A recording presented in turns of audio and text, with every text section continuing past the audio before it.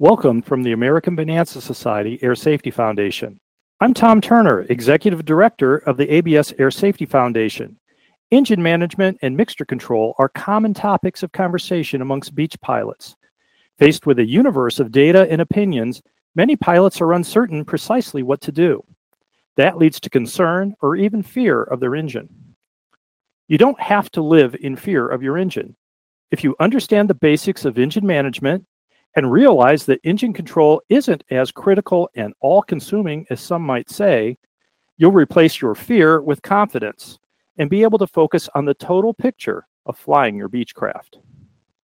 This webinar will last about 1 hour and cover these topics: engine temperature management, the effects of mixture control on performance, economy, and engine longevity, lean of peak operation and its impact on engine life, and TBO and infant mortality of new engines. Now let's get started with the discussion of engine temperature management. The engines in all ABS type airplanes are air-cooled. According to Continental Motors, and the information is valid for Lycomings as well, about 80% of your engine's cooling effectiveness in cruise flight comes from the flow of air around the cylinders.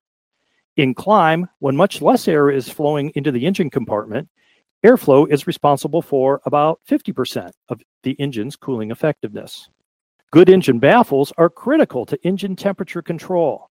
Baffles are the combination of metal bulkheads and rubber or silicon strips that form a nearly airtight seal around the engine and the closed cowling. Baffles trap inlet airflow and force it down and around the cylinders. They also slow the air down, increasing the air pressure on top of the engine relative to that in the lower engine compartment. The low air pressure under the engine pulls the higher upper pressure cowling air down around the cylinders as well. Internally, your engine uses oil flow to cool the engine. Continental says that oil cooling is responsible for about 10% of engine temperature control, more so for the engine's bottom end. To remove heat absorbed as oil moves through the hot engine, oil flows through an oil cooler. Part of the engine's cooling air is allowed to escape through the oil cooler to dissipate the oil's heat.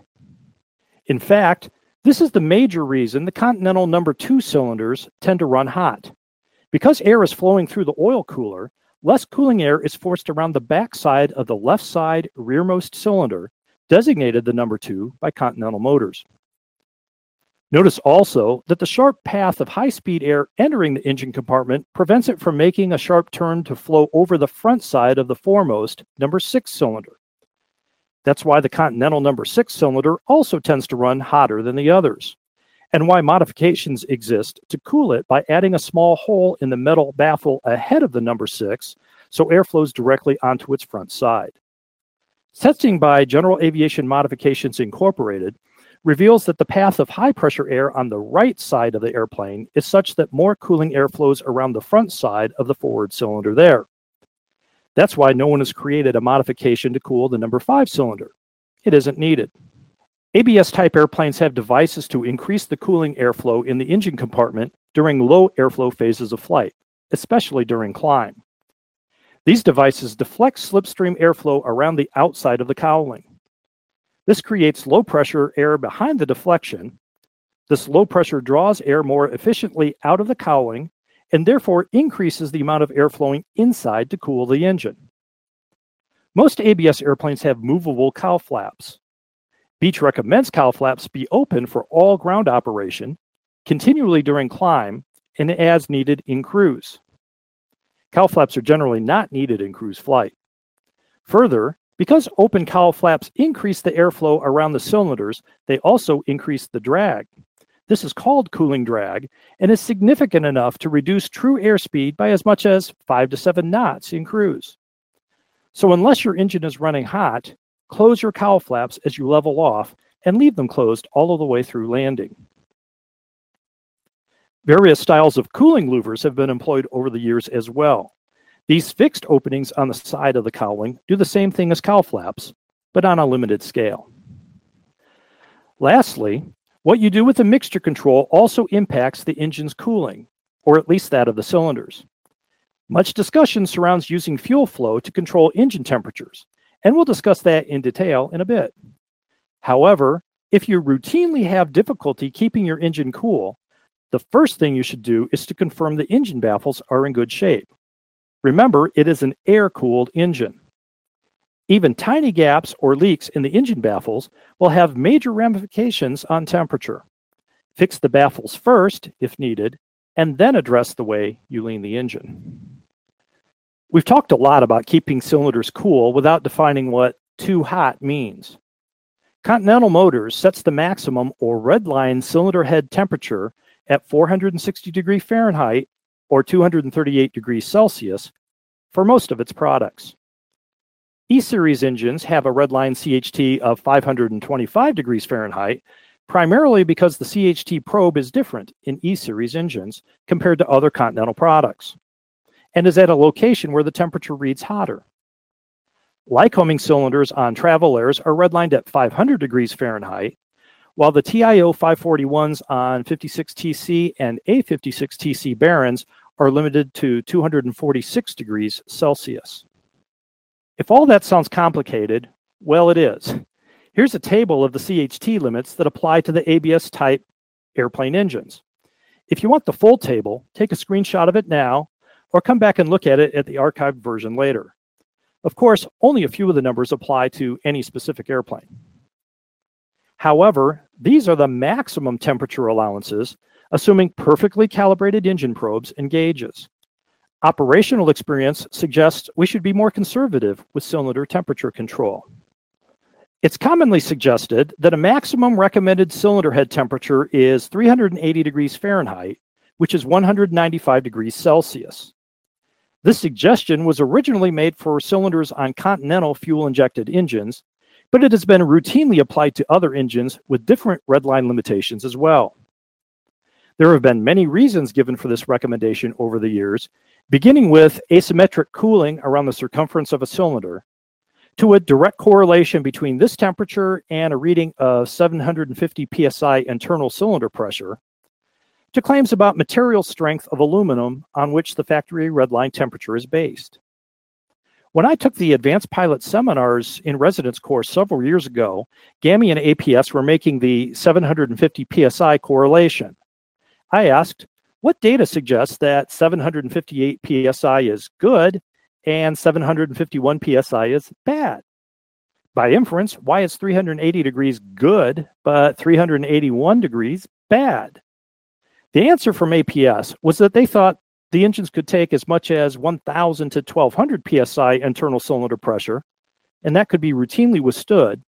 So they set a 750 psi, 380 degree Fahrenheit recommendation to provide a very generous margin. Consequently, I treat 380 degrees Fahrenheit or 195 degrees Celsius not as a new cylinder head temperature red line, but instead as the bottom end of a CHT caution range or yellow arc. I consider this an action temperature. If any of the CHTs exceed this minimum cautionary temperature, I'll do something to cool it down slightly, or at least keep it from getting much warmer. If I'm climbing, this means ensuring the cowl flaps are fully open, if so equipped, and lowering the attitude a degree or two to increase indicated airspeed and thereby cooling airflow. In cruise or maneuvering flight, this may mean leaning the mixture further if I'm operating lean of peak EGT, or enriching it more if operating on the rich side of peak. Just as it's okay to operate in the yellow airspeed arc in some cases, if your engine is running smoothly and well, and one or more cylinder is a little over the lower caution range temperature, you may not need to do anything at all. Turbocharged Bonanzas in particular are hard to keep below 380 degrees Fahrenheit in climb, but will fly nicely at 400 to 410 degrees. Keep a close eye on the engine to ensure the temperature does not climb farther, but don't panic just because it's a little hotter than a very conservatively set recommended temperature margin. Remember also, this recommendation is valid for engines with a 460 degree Fahrenheit, 238 degrees Celsius CHT redline. Adjust the recommendation proportionately for engines with different CHT ranges and limitation temperatures. Somebody asked, where are the baffles? The baffles are inside the engine compartment. They're the combination of flat plate metal and silicon or rubber strips that may be attached to those plates and or attached to the cowling lids themselves to form a seal when the cowling lid is closed. Most engine analyzers permit the owner to set his or her own engine temperature alarms. Many use this 380 degree Fahrenheit, 195 degrees Celsius as an alarm setting. That's how we've set up the ABS Air Safety Foundation's A36. In some operating conditions and phases of flight, oil temperature becomes as much an issue as cylinder temperature control. This is especially true when practicing slow flight and other reduced speed maneuvers. It also occurs in turbocharged and turbo-normalized airplanes flying in the flight levels, where much less cooling airflow is available and indicated cruise airspeeds are low. When flying at less than about 130 knots indicated airspeed, scan the oil temperature frequently. If it begins to get close to its limitation redline temperature, break off the maneuver and cool it down. If you're cruising in the flight levels, you may need to open the cowl flaps if your airplane is so equipped, reduce power to reduce engine heating, or descend to an altitude with thicker air. Oil temperature control is a good demonstration of how your engine is cooled not by mixture control, but primarily by air. The only way to reduce oil temperature is to increase airflow or reduce engine power. You won't fix an oil temperature problem by adjusting the mixture. To recap, and then we'll get to some questions, your Beechcraft's engine is primarily air-cooled and dependent upon good baffles and cooling airflow to maintain desirable operating temperatures. Oil cooling is essential as well. Given good air and oil cooling, we can fine-tune cylinder temperature control with the mixture. The regulatory redline CHT varies by engine type. It's a good operating practice to keep CHTs well below redline to provide a buffer against excessive cylinder temperatures and pressures. Many sources recommend 380 degrees Fahrenheit or 195 degrees Celsius as an action temperature, one that, if reached, should prompt you to change airflow and or mixture settings to cool the CHT or at least keep it from getting much hotter. At low indicated airspeeds, oil temperature can become your limiting factor. Watch oil temperature closely anytime your sustained indicated airspeed is under about 130 knots, and change your operation if the oil temperature nears its redline limit. All right, question. My number 2 cylinder in a Baron seems to require my cowl flap to be open during cruise. What can I do to fix it? The first thing would probably to be have your mechanic check the integrity of the baffles. One of the ways you can do that is to have the airplane in a dark hangar and close the cowling lids. Take a trouble light or a shop light and put it up the rear cowl flap opening of the aircraft, and then peering through the front of the engine, see if you can see any light coming through. Any light that you can see at that point is going to be a leak or a hole in the baffle that can be plugged up with silicon, and that may make a difference. Depending on the model of Baron you're talking about, you may have the oil cooler issue there as well. So it's really dependent on good baffling back in that area. But that'd be the first thing I'd do is check the condition of the baffling. Another question, any comments on DeShannon baffles? Overall, ABS member experience with DeShannon baffles is outstanding. The GAMI baffles are very similar in design and do a very similar job as well. Both tend to be better overall at creating a tight seal than the factory baffles, especially on the IO470 and IO520 engines that originally had portions of the rubber stripping not on the metal baffles themselves, but on the openable cowling lid. The aftermarket baffles are attached, the silicon seals are attached to the metal baffles. So overall, they tend to be a very good deal.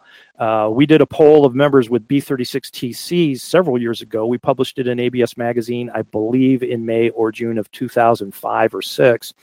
And what we found was that every B36TC owner that had DeShannon baffles on the airplane instead of factory baffles told us they had no issues at all with engine temperature management. So overall, they tend to be very, very good. All right, let me see what else we've got here. My mixture knob seems to get stiff in the middle of the vernier, does not work. Then I push the knob and it loosens a turn.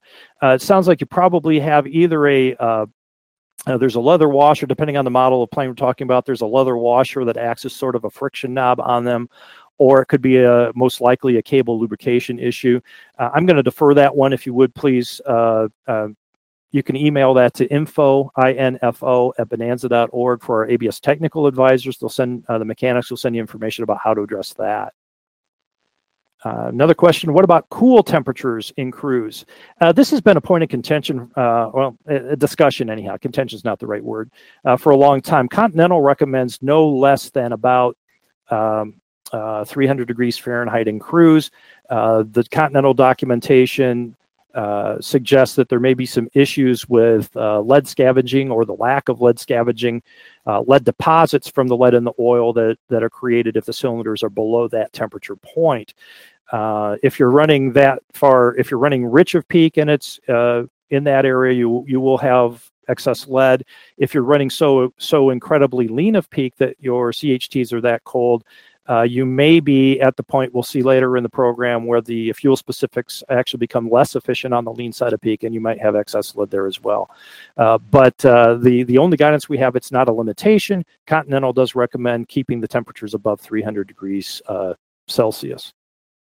All right. What are typical CHTs during climb? Should I just be concerned with temperatures during cruise? Actually, no.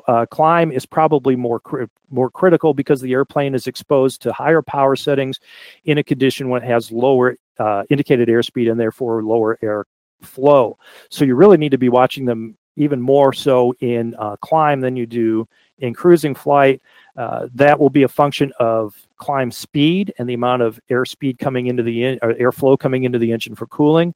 Whether or not your particular model has cowl flaps, and if it does, whether they're open. The altitude at which you're climbing, if we're talking about a turbocharged airplane in the high, teens or something like that, the lack of cooling airflow can be an issue up there no matter what you do. And the indicated airspeed, the fuel flow, whether you're appropriately rich at peak for the climb. But yeah, you really do need to watch the cylinder head temperatures. Climb is even more critical simply because you're most likely to see the higher temperatures at that point. What are EGTs? Are they relevant relative to CHT? We're going to get into that in detail here in a bit. How do we handle mixture control during descents from cruise altitude? And how do I manage mixture on takeoff from high density altitudes? Okay, well, we're going to get into that here in a bit as well, and I'll try to specifically mention density altitude takeoffs when I get to the part about climbing for or leaning for climb. Cooling problem with the number 2 cylinder, number 2 and 6 in climb out. You mentioned baffle mods. Where can I find info? DeShannon, it's d-shannon-aviation.com. or GAMI.com. Either one of them has information. If you simply Google Bonanza engine baffles, you probably get both of them. If you forget those and don't get to them, then give us an email at info@bonanza.org and we'll remind you about that. All right, somebody mentioned their GAMI number 2 baffle, their number 2 cylinder reduced temps by 25 to 35 degrees because of the baffles. That's very similar to the experience with the Shannons. Is shock cooling real? No, it isn't. That might be an issue for another course because I don't want to spend too much time on that, but there is no evidence that shock cooling is a hazard to engine longevity. All right, so we're going to move on and talk about mixture control. So next we will talk about the effect of mixture control on performance, economy, and engine longevity. To illustrate these effects, we'll use this chart from Continental Motors.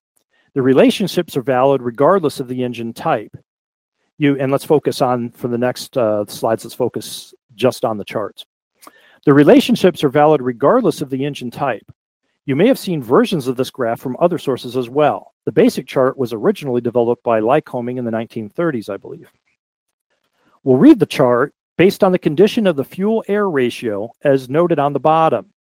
Mixture settings to the right are richer, that is, more fuel per unit of air, while the mixture becomes progressively leaner as you move to the left. As the mixture changes, there are corresponding and predictable changes in exhaust gas temperature, cylinder head temperature, power output, and specific fuel consumption, each as plotted on the chart. Exhaust gas temperature serves as the basis for all mixture management. At full rich, the EGT will be fairly low.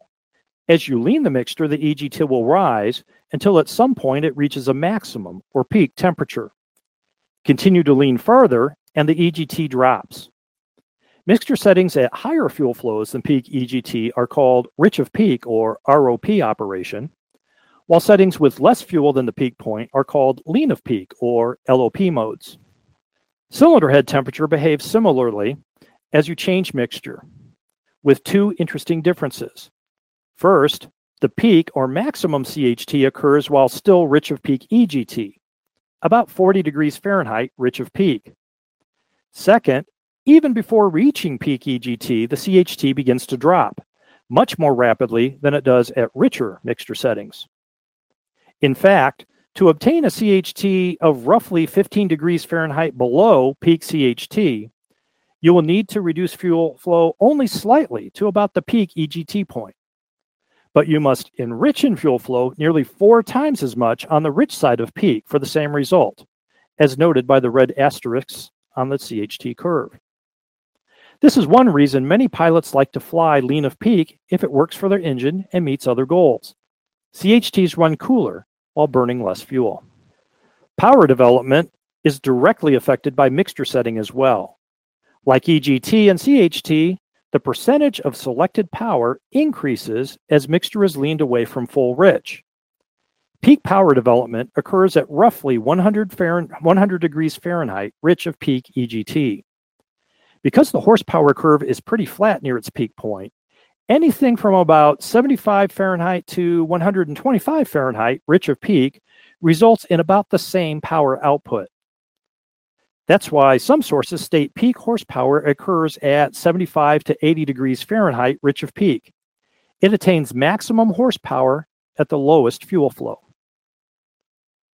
Notice that power drops quickly even before you get to peak exhaust gas temperature. Lean of peak EGT, even a small change in fuel flow results in a big drop in power output.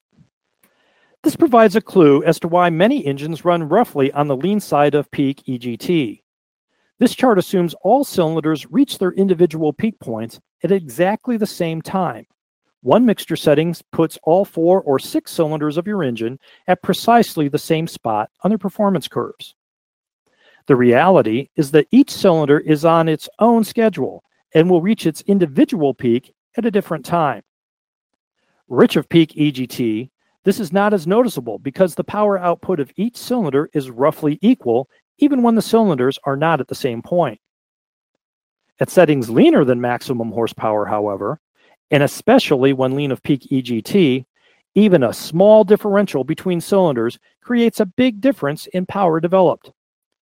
Cylinders running at different power settings will create vibration and roughness that degrades performance and is noticeable in the cabin. The change in indicated fuel flow between the first cylinder to reach its peak EGT and the last cylinder to do so is called the GAMI spread. Next slide, please. Named by the firm General Aviation Manufacturers Incorporated. The function of GAM ejectors and the tuned factory injectors from Continental Motors is to reduce the GAMI spread to a few tenths of a gallon per hour. So all cylinders reach their peak EGT at about the same time, and power output is about the same from all cylinders, so the engine runs smoothly and efficiently. Lastly, specific fuel consumption is a measure of efficiency, the amount of fuel burned per unit of horsepower.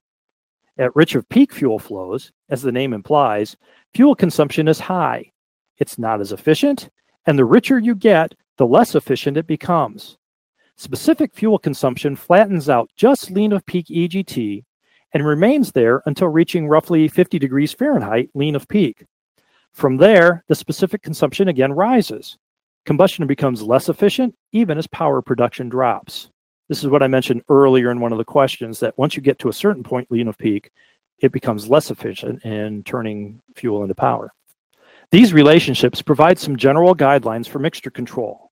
For best economy, sometimes called the go far mode, and assuming the engine runs smoothly in lean of peak, operate at about 10 to 50 degrees Fahrenheit lean of peak EGT. Because you want all cylinders to be on the lean side of peak for this economy, you'll use the last cylinder to reach its individual peak EGT as the reference for the setting.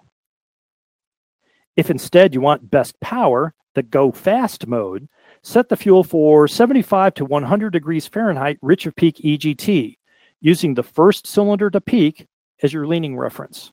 One of the questions was, why does Continental like 75 degrees rich of peak? Actually, most Continental manuals recommend between 25 and about 40 degrees rich of peak, except the IL 550 manuals, which also offer lean of peak charts in the pilot's operating handbooks. But I think your question is, why is that such a good target? This chart kind of shows that, because this is where you're getting maximum horsepower out of whatever selected manifold pressure and RPM you had, while you're still keeping the fuel flows relatively low and the CHTs are well below their peak point. Let's look more closely at the best economy setting. We choose best economy because the specific fuel consumption is low. As a result of this setting, only about 90% of our selected power is available. Because the engine is creating less power, it also creates less heat, and therefore cylinder head temperatures are far below their maximum. The reduction of less, or the production of less power, is why CHTs run cooler on the lean side of peak. By contrast, the best power setting burns significantly more fuel, but it creates a lot more power, 10% more than best economy at the same combination of manifold pressure and RPM. As a result, for a given combination of manifold pressure and RPM, a best power mixture usually results in as much as 5 to 7 knots faster true airspeed than best economy in a Bonanza or a Debonair, and I've seen in some cases as much as 10 to 12 knots more speed in a Baron and perhaps a Travel Air. Because of the greater power output, the CHTs are higher at best power also, but this is tempered somewhat by the increase in cooling airflow that results from the faster indicated airspeed that results. Let's say that there is a maximum cylinder head temperature you're willing to accept, whatever that is. Or more correctly, a maximum internal cylinder pressure, or ICP. We have no way to determine ICP in the cockpit, so we can use CHT as something of a proxy. And GAMI, which pioneered this concept in light plane operations, generally equates its recommended maximum 750 psi ICP to that typical 380 degrees Fahrenheit cylinder head temperature. This isn't perfect because, as we've discussed, CHT is primarily the result of airflow in the condition of baffling, but it's usable as a reference. Anyway, if there is a maximum CHT you'll accept, then there may be a range of fuel flows at your given power setting that results in reaching or exceeding this self-imposed limit. GAMI dubs this range of fuel flows the red box, and recommends against operating at any mixture setting that puts the engine in that red box area. In this example, any mixture setting from about peak EGT to about 75 degrees Fahrenheit EGT, rich of peak, puts the engine in that red box. In this case, the pilot should operate lean of peak EGT or richer than 75 degrees Fahrenheit, rich of peak. Both best economy and best power ranges are both available. Note that this red box area is precisely the range of mixture settings recommended by most beach pilots' operating handbooks and owner's manuals, except for the lean of peak sections of 1984 and later model 36 and G36, Baron 58s, and G58s. The range of mixture settings that result in red box operation will vary significantly by engine and selected power setting. In general, the lower the power output, the lower the CHTs and ICPs, so the smaller the range to avoid. Typically, anything less than about 65% power has no red box range at all. The engine is running cool enough and at low enough internal pressure that it never reaches caution levels. Turbocharged and turbo-normalized engines may have more red box concerns because of their ability to develop high power to higher levels, combined with the typically higher pressures and temperatures in turbo engines and the lower cooling airflow if operated above about 10,000 feet. With all of this, recall the range of suggested CHTs and ICPs that constitute red box advisories are themselves extremely conservative with wide protective margins. We'll look at one more concept before we conclude this segment and answer some more questions. Leaning for takeoff. In turbocharged and turbo-normalized engines, the mixture generally remains at full rich for takeoff regardless of altitude. The turbo adjusts to develop a constant manifold pressure, so the resulting fuel flow for takeoff remains the same. Owners of IO550s with properly calibrated altitude compensating fuel pumps also leave their mixture at full rich for takeoff. In all cases, the pilot should monitor fuel flow and compare it against POH values while cross-checking EGTs to ensure the system is working as expected. In normally aspirated airplanes without automatic mixture adjustment, however, it's up to you, the pilot, to manually set takeoff fuel flow. The objective is to maintain the maximum power available for takeoff along with additional fuel flow as needed for temperature control. Recall that your engine is primarily air-cooled, but that in high-power, low-speed conditions, it requires additional fuel flow to make up for lack of cooling air. The extra fuel does not liquid fuel the cylinders per se, but it retards combustion, reducing power slightly and therefore reducing CHTs. There's a narrow balance between having the proper mixture setting for takeoff and having too much or too little fuel, either of which means even less power is available for takeoff and climb. The prescribed takeoff fuel flows result in roughly 200 degrees Fahrenheit rich of peak mixture settings. This equates to the factory maximum fuel flow at sea level, adjusted for increase in altitude. This results in near maximum horsepower just below the point where richer mixtures cause power output to drop. CHTs will be well below peak as a result of fuel retarding combustion. Of course, the fuel consumption is high, but this is the cost of taking off. Most Beech factory fuel pressure and fuel flow gauges indicate target fuel flows for takeoff at various altitudes. Advance the throttle to full, then lean the mixture until the indicated fuel flow matches the reference for the pressure altitude. Notice that each reference is a bracket or range of fuel flows. Use the high end of the appropriate altitude reference for takeoff. As you climb, periodically lean to keep the fuel flow within the range for your current altitude. One of the questions was about leaning for takeoff. If you have a fuel gauge of this sort, you'll go to full power, full throttle, full propeller, then lean the mixture for the appropriate altitude based on the brackets on the gauge, release the brakes and go. You can also do that in the run-up area if you prefer. Set the mixture at full throttle while you've got a little bit more time there in the run-up area. Leave the mixture control where it's set at that point. Reduce the throttle for taxi out to the runway. Then when you advance to full throttle, the mixture will already be set for its optimal takeoff setting. We'll see in a moment some other references that are used on different types of airplanes. As far as landing at a high-density altitude airport, that is a big, there is very little guidance on that. It's something that takes a little bit of guesswork. What I like to do, for instance, I recently flew into Colorado Springs. Density altitude was about 9,000 foot that day. What I like to do is to advance the throttle maybe about advance the mixture about 3/4 of the way to full rich, or a little more than that, but somewhere in that area. Have an idea, know ahead of time what my target fuel flow, and we'll see in a moment, target exhaust gas temperature is going to be in the event of a go-around. If I do have to go around, I'll advance the throttle and then quickly adjust the mixture as necessary to achieve those fuel flow and EGT targets. But it does take some guesswork. IO550 engines have a fuel flow schedule in the climb checklist that also works as a takeoff fuel flow reference. This is especially helpful to check the operation of altitude compensating fuel pumps. Just simply compare what your fuel flow is to this table in the handbook, adjust the fuel flow as necessary to get the recommended fuel flow for maximum performance. An easy and accurate way to set and double-check takeoff power is to use the target EGT method.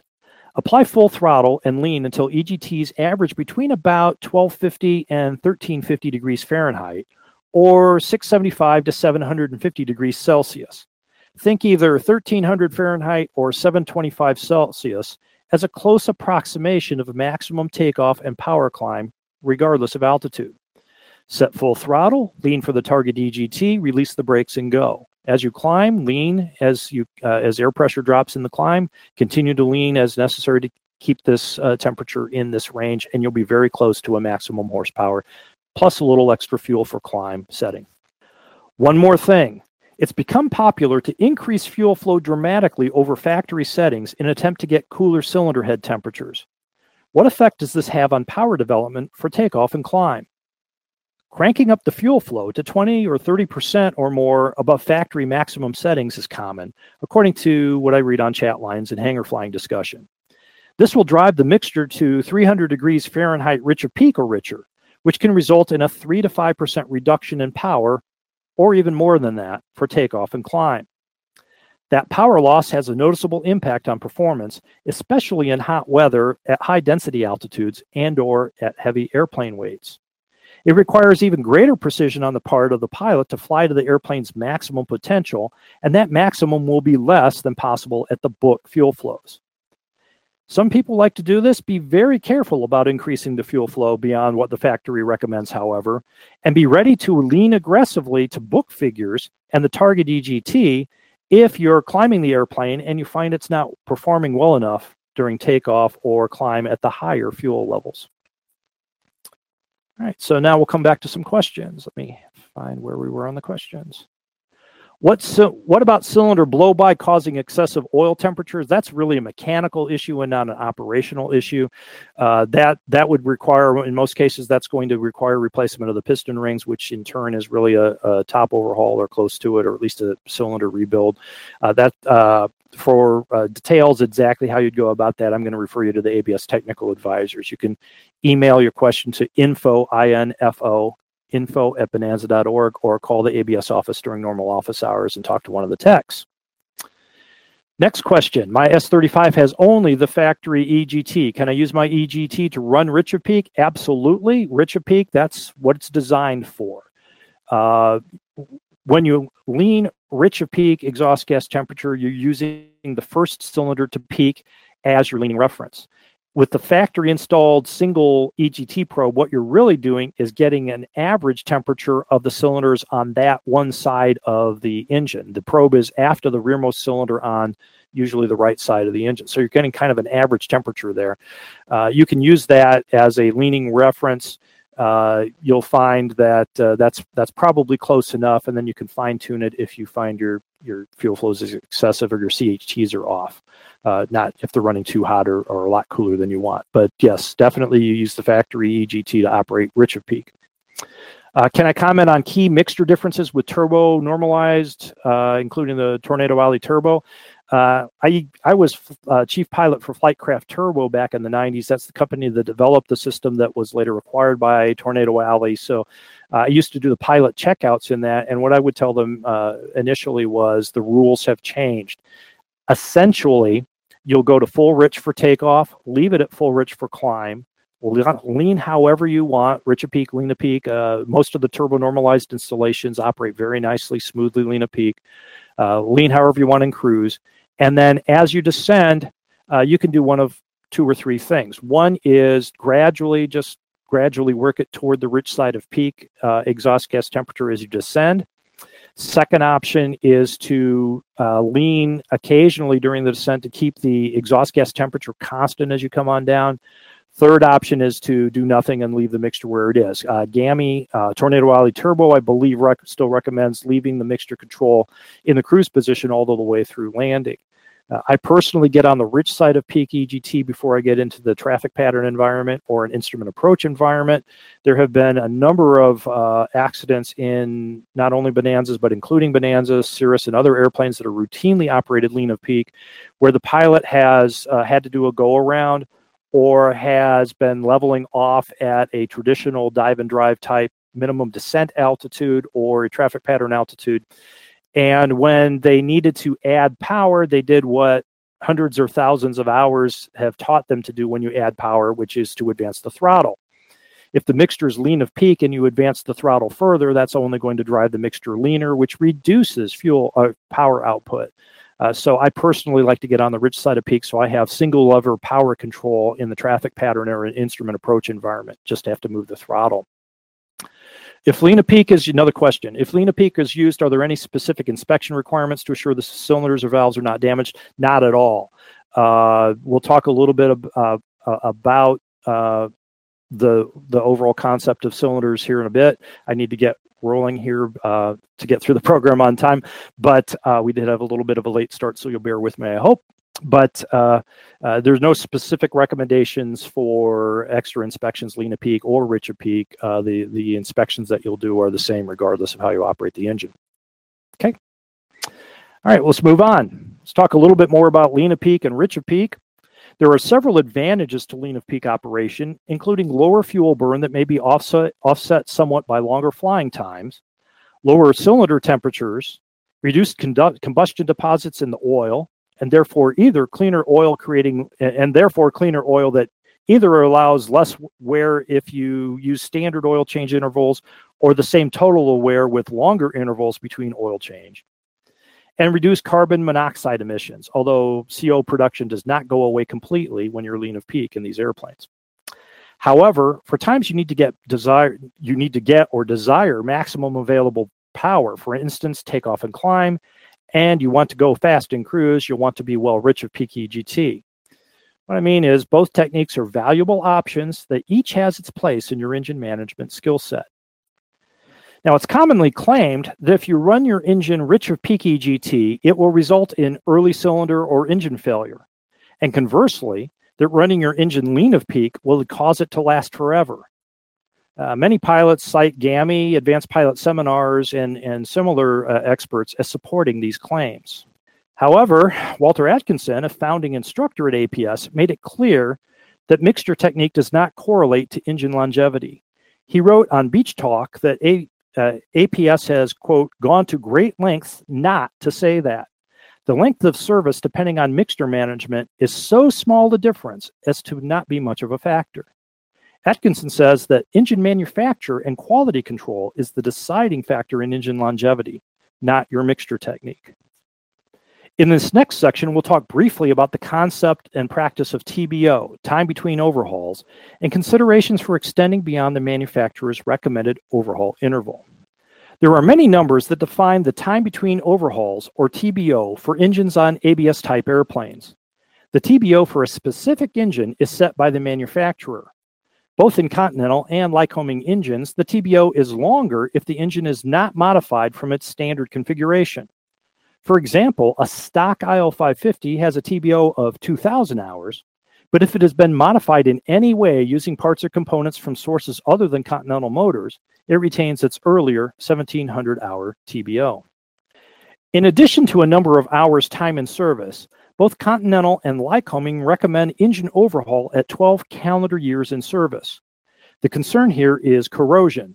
If the engine hasn't run enough to reach TBO in 12 years, the manufacturers say, it may be corroding internally during the downtime between flights. The Aircraft Blue Book Digest, in fact, publishes that about 80% of all light airplane engines do not reach their time in service TBO and attributes that to corrosion because of lack of use. In reality, engine overhaul for private operators is a function of the individual engine's condition, operating location, and its frequency of use. An infrequently flown engine in a maritime environment, such as Florida, is likely to need overhaul sooner than an engine with the same use based in Arizona. Hangared airplanes tend to do better than those stored outside. It's a common trick to loosen the oil cap after flight to let moist air escape from the engine, and some pilots use engine dehydrators to remove water vapor between flights. This may help reduce internal corrosion as well. If your engine is a first run, that is, it was factory new when last installed on the airplane, many of its internal parts should last well past TBO and may even be reused when the engine is overhauled. Factory rebuilt engines, sometimes called a reman, use almost all new parts as well. An engine that has been field overhauled, whether by a boutique engine rebuilder or a local shop overhaul, usually reuses internal parts if they pass inspection. This means they may require the next overhaul sooner than they did on the first run. The reality is that your specific engine may require overhaul right around its published TBO, it may last longer, or it may need overhauled or replaced before reaching the TBO recommended time in service.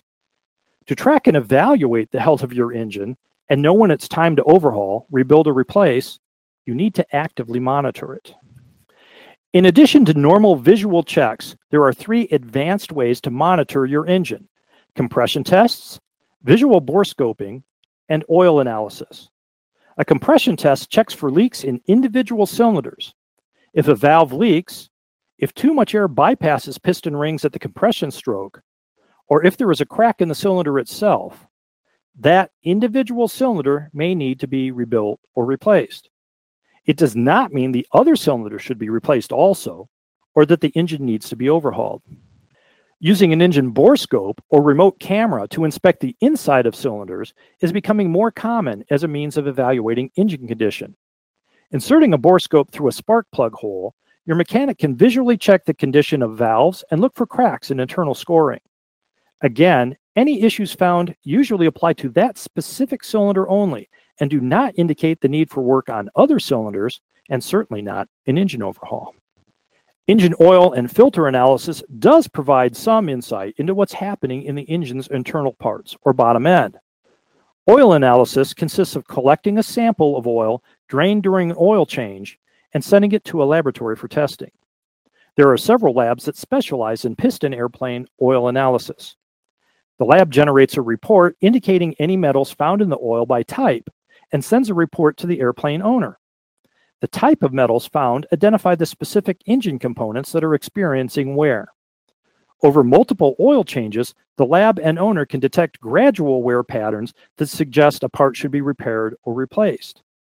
Since doing so usually requires the engine to be disassembled, this is usually when the owner has the engine overhauled, rebuilt, or replaced. Trends in oil analysis reports may detect gradual wear that occurs over time. It takes knowledgeable evaluation of analysis reports to make use of these data. More immediate wear patterns may be obvious in traditional checks, like cutting open the used oil filter and removing oil screens to visually check for metal. As such, airplane owners should have oil analysis and visual inspections done at each oil change, and the results evaluated by someone who knows precisely what to look for. Oil analysis may or may not warn of bottom-end engine failure, however. Analysis detects gradual wear, but it cannot detect fatigue or wear that is not currently shaving off metal, but which is decreasing those components' ability to stand up to the extreme stress of operation. That's why, unless you want to experience an actual engine failure in flight, you'll eventually have to overhaul or replace your engine on some measure of time. To put this in perspective, most cylinder issues, those found during visual checks, compression tests, and bore scoping, are discovered during periodic inspections. If they result in failure in flight, they do not usually cause a total power loss or an off-airport landing. Although these emergencies are critical, they usually end well if the pilot is proficient and well-practiced in engine failure procedures. The events that cause total power loss that result in crashes in NTSB reports tend to be bottom-end failures, especially crankshaft failure, bearing failures, and piston rod or pin failures. These are often the result of fatigue that is not detectable with bore scopes or compression tests and may not be preceded by gradual wear that shows a trend in oil analysis. There may not be any perceptible loss of power or performance until the failure actually occurs. Now, oil analysis may predict these types of failures. There is also a correlation between engine backfire, hydraulic lock, propeller strikes or sudden propeller stoppages while under power, and fatigue-related component failure later in the engine's life. That's why it's standard practice to conduct an engine teardown inspection and repair as necessary after such events. Eventually, however, you'll need to overhaul or replace your engine at some point before it fails. It's a natural part of airplane ownership. For most owners, it's a once-in-an-ownership experience event. Don't fear the overhaul. Start saving for it now so you're not grounded or have to sell your airplane when the inevitable time occurs. Now, one concern often cited by owners facing TBO is that a replacement engine is more likely to fail in the first 100 hours than in the old proven engine. This so-called infant mortality of airplane engines, they say, makes it safer to stay with the old engine than to replace it with new.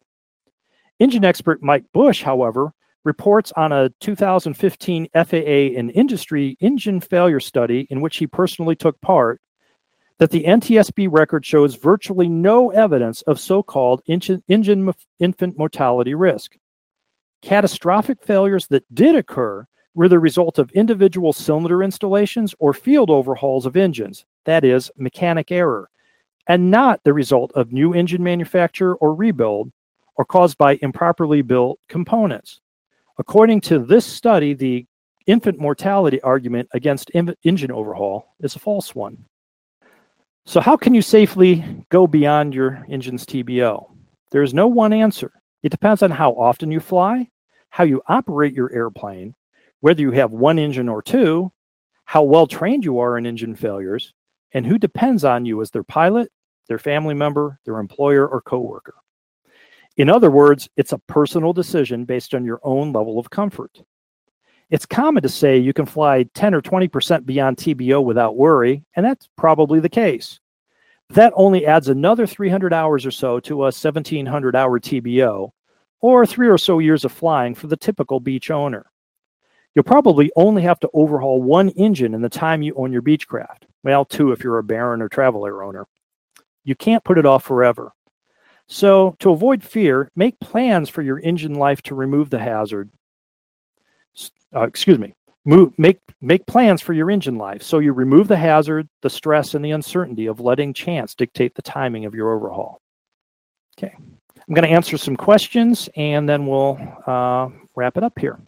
So let me get back to where we were on the questions.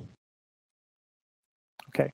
Any recommendation for non-beach carbureted engines? In other words, Lena Peak, Richer Peak. Non-beach, either you're talking about something outside of the ABS world or Travel Airs. This would also be applicable to E-Series engines in early Bonanzas, the E-Series being a pressure carb type engine, which is a form of carburetor. It's really more like single point fuel injection. But pilots who fly carbureted engines report that it is possible in individual models to fly smoothly on the lean side of peak. All the same advantages and shortfalls exist. In other words, it will run cooler, and it will burn less fuel. It will develop less power. And therefore, the airplane will fly more slowly, those sorts of things. It seems common in a carbureted engine to either have to apply just a little bit of carburetor heat or to reduce throttle very slightly to help balance out the airflow in the carbureting system. But I know that's common in the E-Series airplanes. Lou Gage writes about that quite a bit. When we get outside of the Beechcraft world, I really don't know for certain, but you can certainly experiment with just making a very slight power throttle reduction and see if it runs smoothly Lena Peak that way, or try it with a little bit of carburetor heat.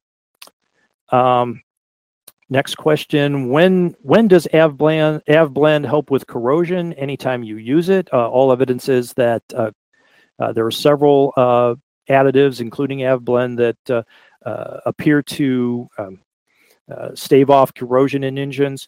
I know Mike Bush is a big proponent of these sorts of things. I'm using them in the ABS A36 for now to see, of course, we're very late in that airplane's engine run, so I really don't have a time to establish any sort of trends before, it'll be overhaul time in a couple of years. But all indications are that they do help. The issue really is that most of them have not been on the market long enough and used widely enough to have enough data points to really tell us for certain. Any tips on keeping oil temperature high in winter to stay out of the yellow? It's common to use some metallic tape or duct tape to cover portions of the oil cooler. You might try covering up 1/3 of the front side of the oil cooler and see what effect that has on a short flight. And then you can experiment with using different amounts of tape over the front of the oil cooler to help keep the temperatures up. Why not operate at peak? It seems like a good compromise, just thinking out loud. Actually, that's a very common compromise in a lot of aircraft engines, to run at peak or slightly rich of peak. There's no reason not to do that. And even some of the staunch Lena Peak pilots will go to peak or a little rich of peak when they get high enough up. The temperature isn't much of an issue for them anymore. The engine doesn't develop that much power. And so they're getting a little bit extra power out of it. So again, it's like the discussion of TBO. It's a very individualized sort of thing. See what works in your engine, see if you're comfortable with the results, and start to establish some data for the way you operate your engine. As we wrap it up here, we've covered a lot of material in this first ABS webinar. Engine temperature management, the effects of mixture control, length of peak operation, and time between overhauls. As an informed owner and operator, you should understand and not fear your engine. I hope this program has helped improve your understanding. All right, got a couple more here. Any consistency in the attitude of insurance relative to TBO? Yes, there's quite a bit of consistency. They virtually ignore the subject. There have been times I sold aircraft insurance in the late 1990s, and at that time, some of the underwriters were very concerned about operations above TBO or more than 10% above TBO, and it was a question on insurance applications. How much engine time how much time do you have on your engine, both in time in service and years in service? I haven't seen that question on insurance applications in a very, very long time. I did ask Barry Dolan at Falcon Insurance about a year or so ago to investigate that for us and write an article for ABS Magazine, which he did. And in that article, he said that pretty much universally, the underwriters are not paying attention to, or they're not making any decisions based on engine time at all right now. Any comments on the last question here is any comments on RPM management 2500 versus 2300? Some combinations of propellers and engines have limitations in between those two ranges.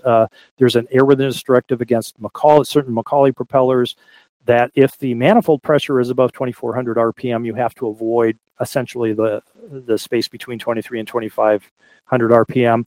However, in most cases, it's really, again, a matter of personal choice. I don't know why, but I've always kind of settled at 2400 RPM as a cruise setting. It's kind of a compromise between performance and noise level in the cockpit. And as long as it's not an airplane with that limitation, that's what I normally do. A lot of people like to cruise at 2500 to get as much speed as possible with whatever mixture setting they're using. Other people like the quiet sound at 2300. It used to be in vogue to bring the props back even more than that. I used to fly at 2100 a lot. Beach recommended that for a long time. But Continental has made a blanket recommendation against continuous operation below 2300 in all of its propellers based on some harmonics issues. So we try to avoid that now. It's not a limitation. It's not an AD, but it is a recommendation that we try to adhere to. So really, it's just a matter of what you're interested in. If you're really going out for speed, you want 2500. If you want to throttle it back a little bit and enjoy the ride, then 2300 works, or you can do something in between if you don't have that AD limitation. I hope you've enjoyed the program, and give us a call or let me know at ASF, Alpha Sierra Foxtrot, like Air Safety Foundation, ASF at bonanza.org, what you liked, what you think we could do better, and maybe some ideas for topics for future ABS webinars. Thanks for joining us. Have a great evening.